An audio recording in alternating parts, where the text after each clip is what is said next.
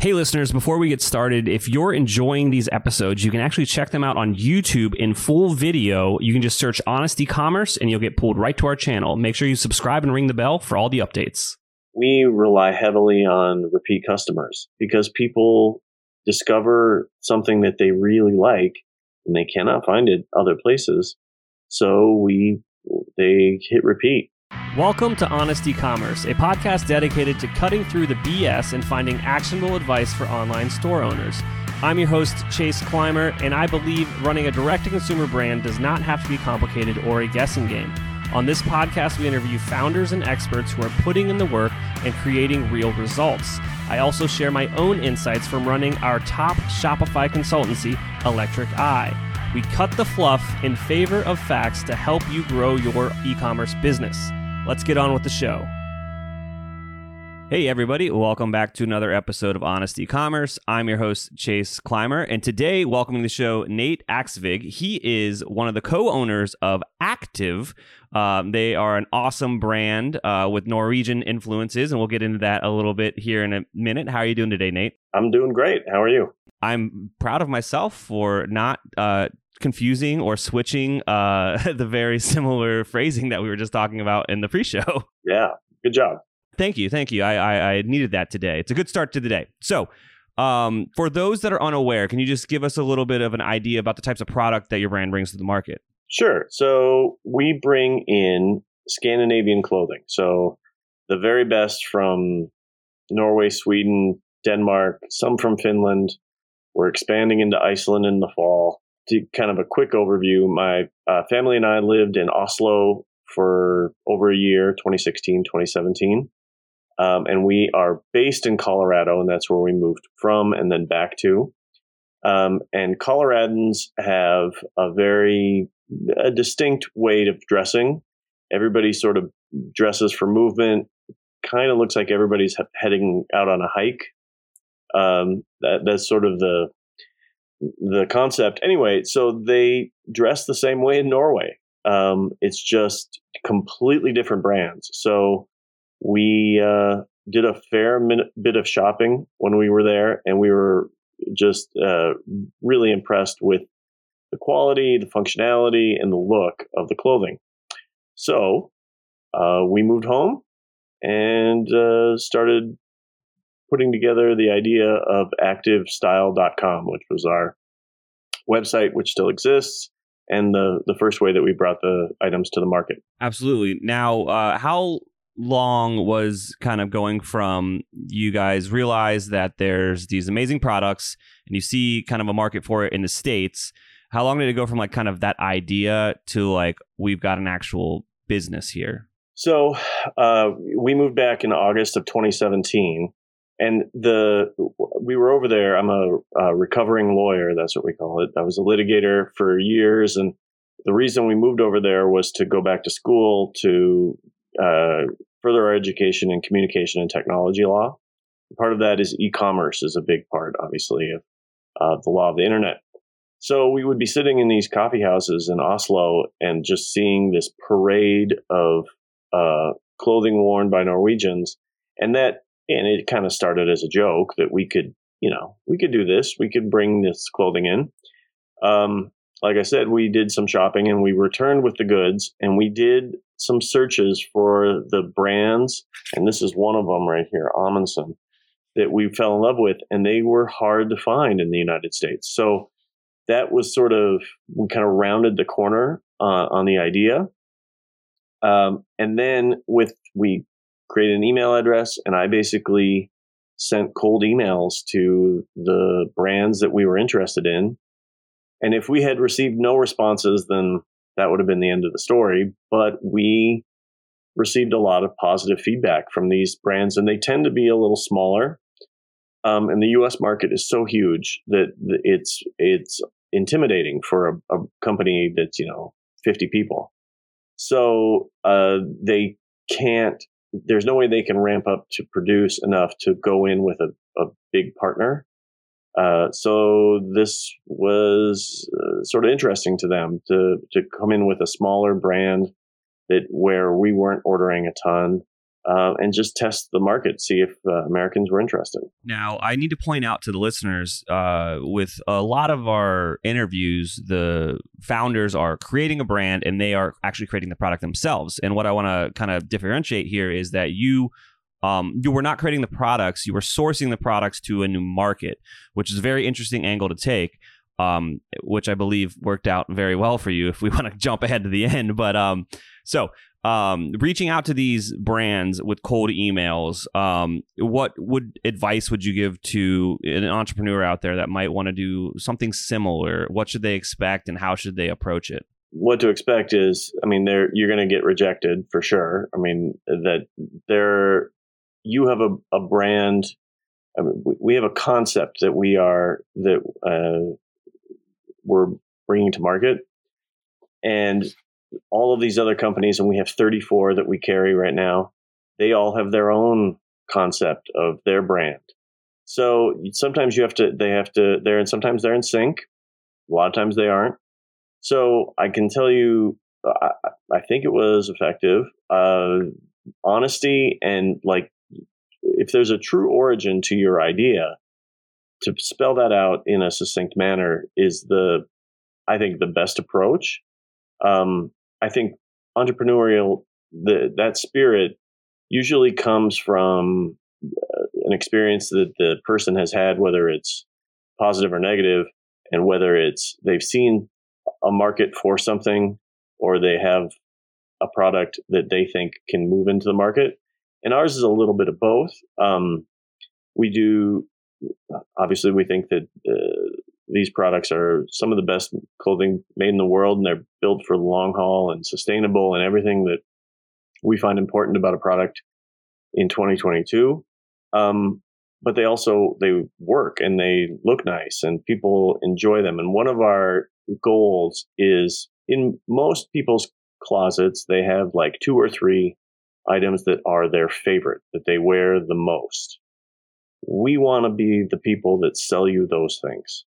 Absolutely. Now, what would you say are the advantages of building a business with already established goods? And then the immediate follow-up, just so you're anticipating it, is what would be the disadvantages of that similar thing?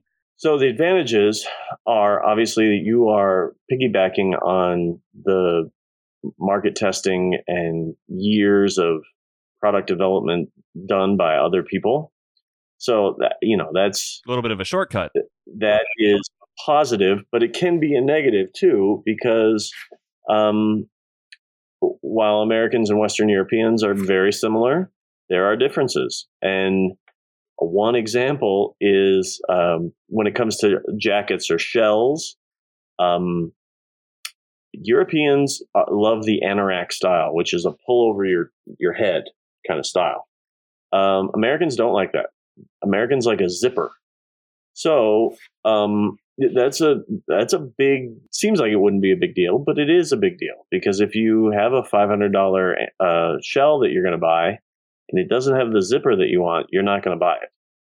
So we give feedback and are interested in kind of an expansion of things with zippers, and the brands are cordial enough to listen to us. Sometimes we see some of our requests roll out in a new product. Most of the times we don't, and that's fine. The other thing that is really nice with dealing with Scandinavian companies is they do enjoy the interaction, like the back and forth. And their goal is certainly to sell their clothing, but really their overarching goal is to create the best product available. So when you have that as your goal, then you seek input from various sources that maybe sometimes other companies don't. And now, so a very basic question would be when you're thinking about ordering, you have to be kind of mindful of the differences between the markets, but is it a little bit easier when they're like, well, this thing's a best seller, and you're like, well, that kind of makes it easier for me to know that we should probably invest a bit in some more of those? It is, although just because it's the best seller in their home market doesn't mean it's going to be the best seller here. Mm-hmm. There are I mean, I pick out every item that we bring into the store, and they're meant to be at various price points. But again, the goal is to have that coveted position in your closet as your go-to piece. So a lot of what we bring in has that concept behind it. Absolutely. So with the brand, you guys opted to start an online store before venturing into brick and mortar, which I'm going to have some questions about that in a bit. How did you go about acquiring your first couple customers, and what were the challenges in that to try to sell these foreign brands stateside? Well, the challenge is that in the digital marketplace, there's so much noise. I mean, it is hard to differentiate yourself. So you kind of did it the old-fashioned way. Obviously, we have a good support group of friends and family that were our first customers. I think that's pretty much every small business story. And then you hope that they have a good experience and they bring up, the brand in casual conversation. From a marketing perspective, we have tried influencers and doing paid ads on, the metaverse and whatnot, with varying to lesser degrees of success. From our perspective, word of mouth obviously is just the best, but it's not something that you can really, that's on somebody else, not on you. Obviously, you're putting a good product out and you can control that, but you can't control who speaks about you when. So where we've had our best success is through traditional media, which is sort of kind of a dated concept, or at least it's thought that way. And so there are several things that kind of work for us. One, there is a fascination with the Scandinavian countries throughout the United States, whether it's the aesthetic or economic system. A lot of, including mine, heritage comes from that part of the world. And so we've seen customer clusters in places where you would expect from a heritage perspective.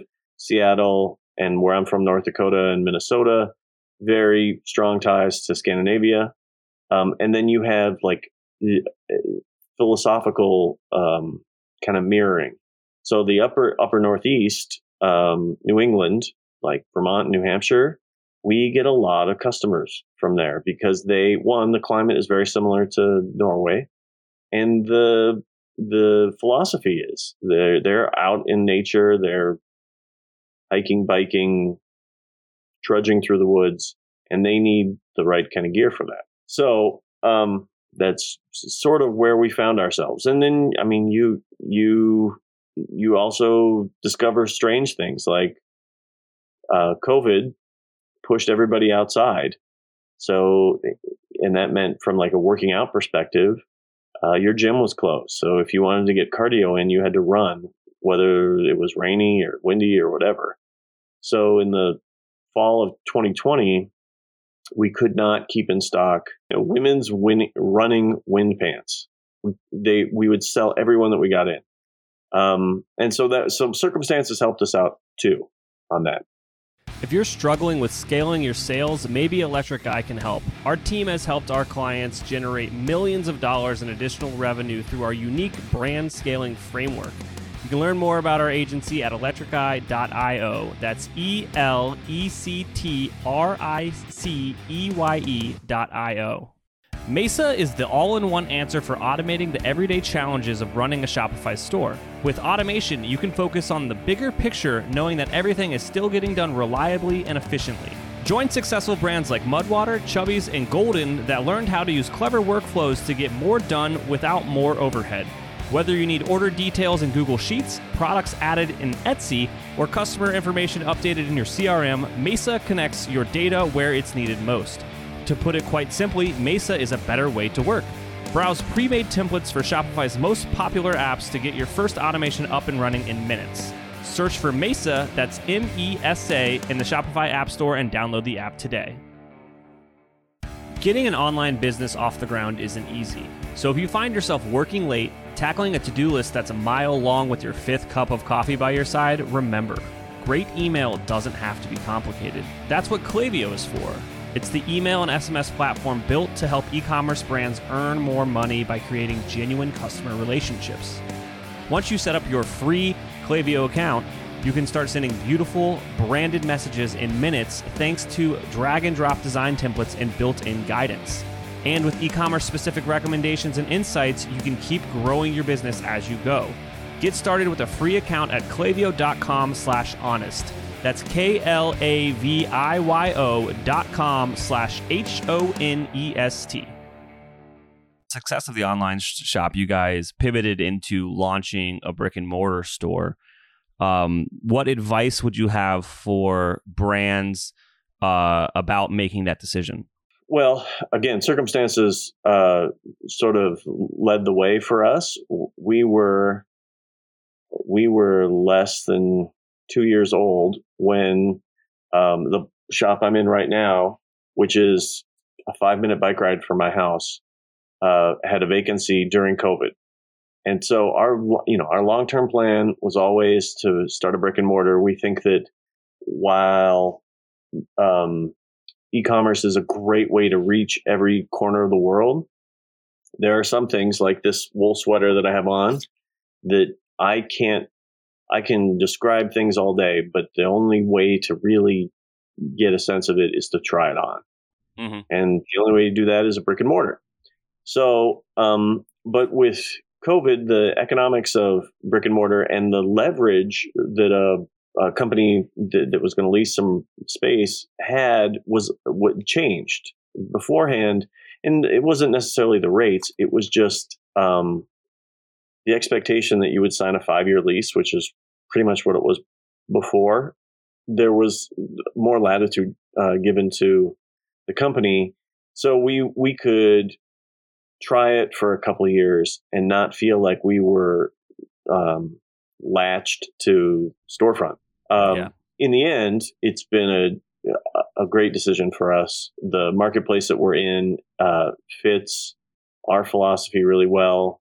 The people it draws are folks that are interested in something a little different.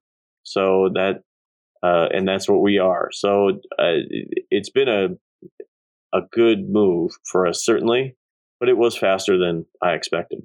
Now, is there anything I didn't ask you about today that you think would resonate with our audience? I think that we did it a little bit backwards. Most people that are in, that have a storefront and are in e-commerce start the storefront first and then move towards the e-commerce as like a secondary. And we did the opposite, mostly because we, brutally honest, while we love the stuff, we didn't know we were going to sell any of it. There was a concern. We ran it out of our house and a storage facility.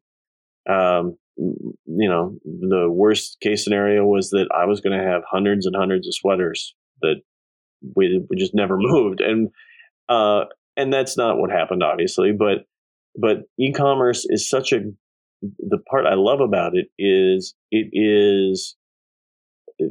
the risk is limited, and you can make it your very own. So our website is something that we take a lot of time to care for, and we hope that it expresses the aesthetic that we're putting forth in the market. That the Scandinavian style is something that is noteworthy.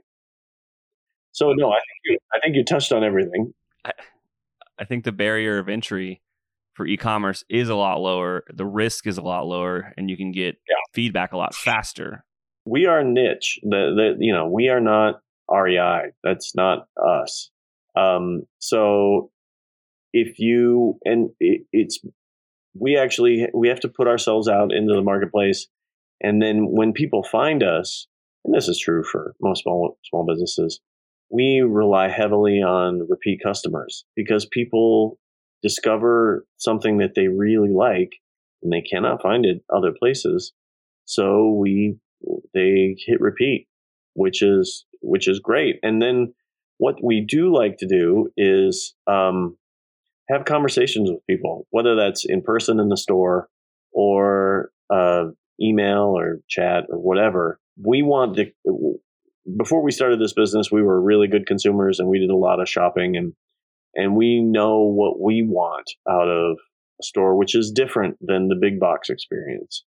We want it to be a little more personal. And because, we have 2 employees, we all sort of live in the clothes. So if you're looking for advice, we can give it specifically because we are in the clothes all the time. So, and that's something that expertise in the retail setting is inconsistent. So that's something that we want to kind of push to the forefront. And we want people to feel like there's a human on the other side. So if they send an email, we want to respond quickly and not in a vague way, but answer the questions. Now, if you've piqued somebody's interest about the products, where should they go? So our website is aktivstyle.com. So Active Style. If you're in Denver, in the Denver metro, come to the Stanley Marketplace. We are here every day. And it's a great place to grab some lunch or a beer and do some shopping. And if people have questions about anything, our email addresses are all over the website, but I'm Nate at aktivstyle.com. Drop me a line. If there are things, and we sell items to people who are hiking, biking. The big thing that we are dealing with now is, I think, as we emerge from this sort of COVID fog, a lot of people are taking trips that have been put off 2 or 3 times. So, and COVID has done various things to people's physique. So they may need new things. They may have gotten in great shape, or they may have gone the other way. And so we're getting a lot of requests for people going on kind of bucket list sort of trips, and they want to have the right kind of gear. And Scandinavians are travelers, for one. So a lot of our items are built for compact use, changing weather, rain, wind, all that good stuff. Absolutely. We'll make sure to link to all that stuff in the show notes. Nate, thank you so much for coming on today. You bet. Have a good day. All right. I can't thank our guests enough for coming on the show and sharing their knowledge and journey with us. We've got a lot to think about and potentially add into our own business. You can find all the links in the show notes. Make sure you head over to honestecommerce.co to check out all of the other amazing content that we have. Make sure you subscribe, leave a review, and obviously, if you're thinking about growing your business, check out our agency at electriceye.io. Until next time.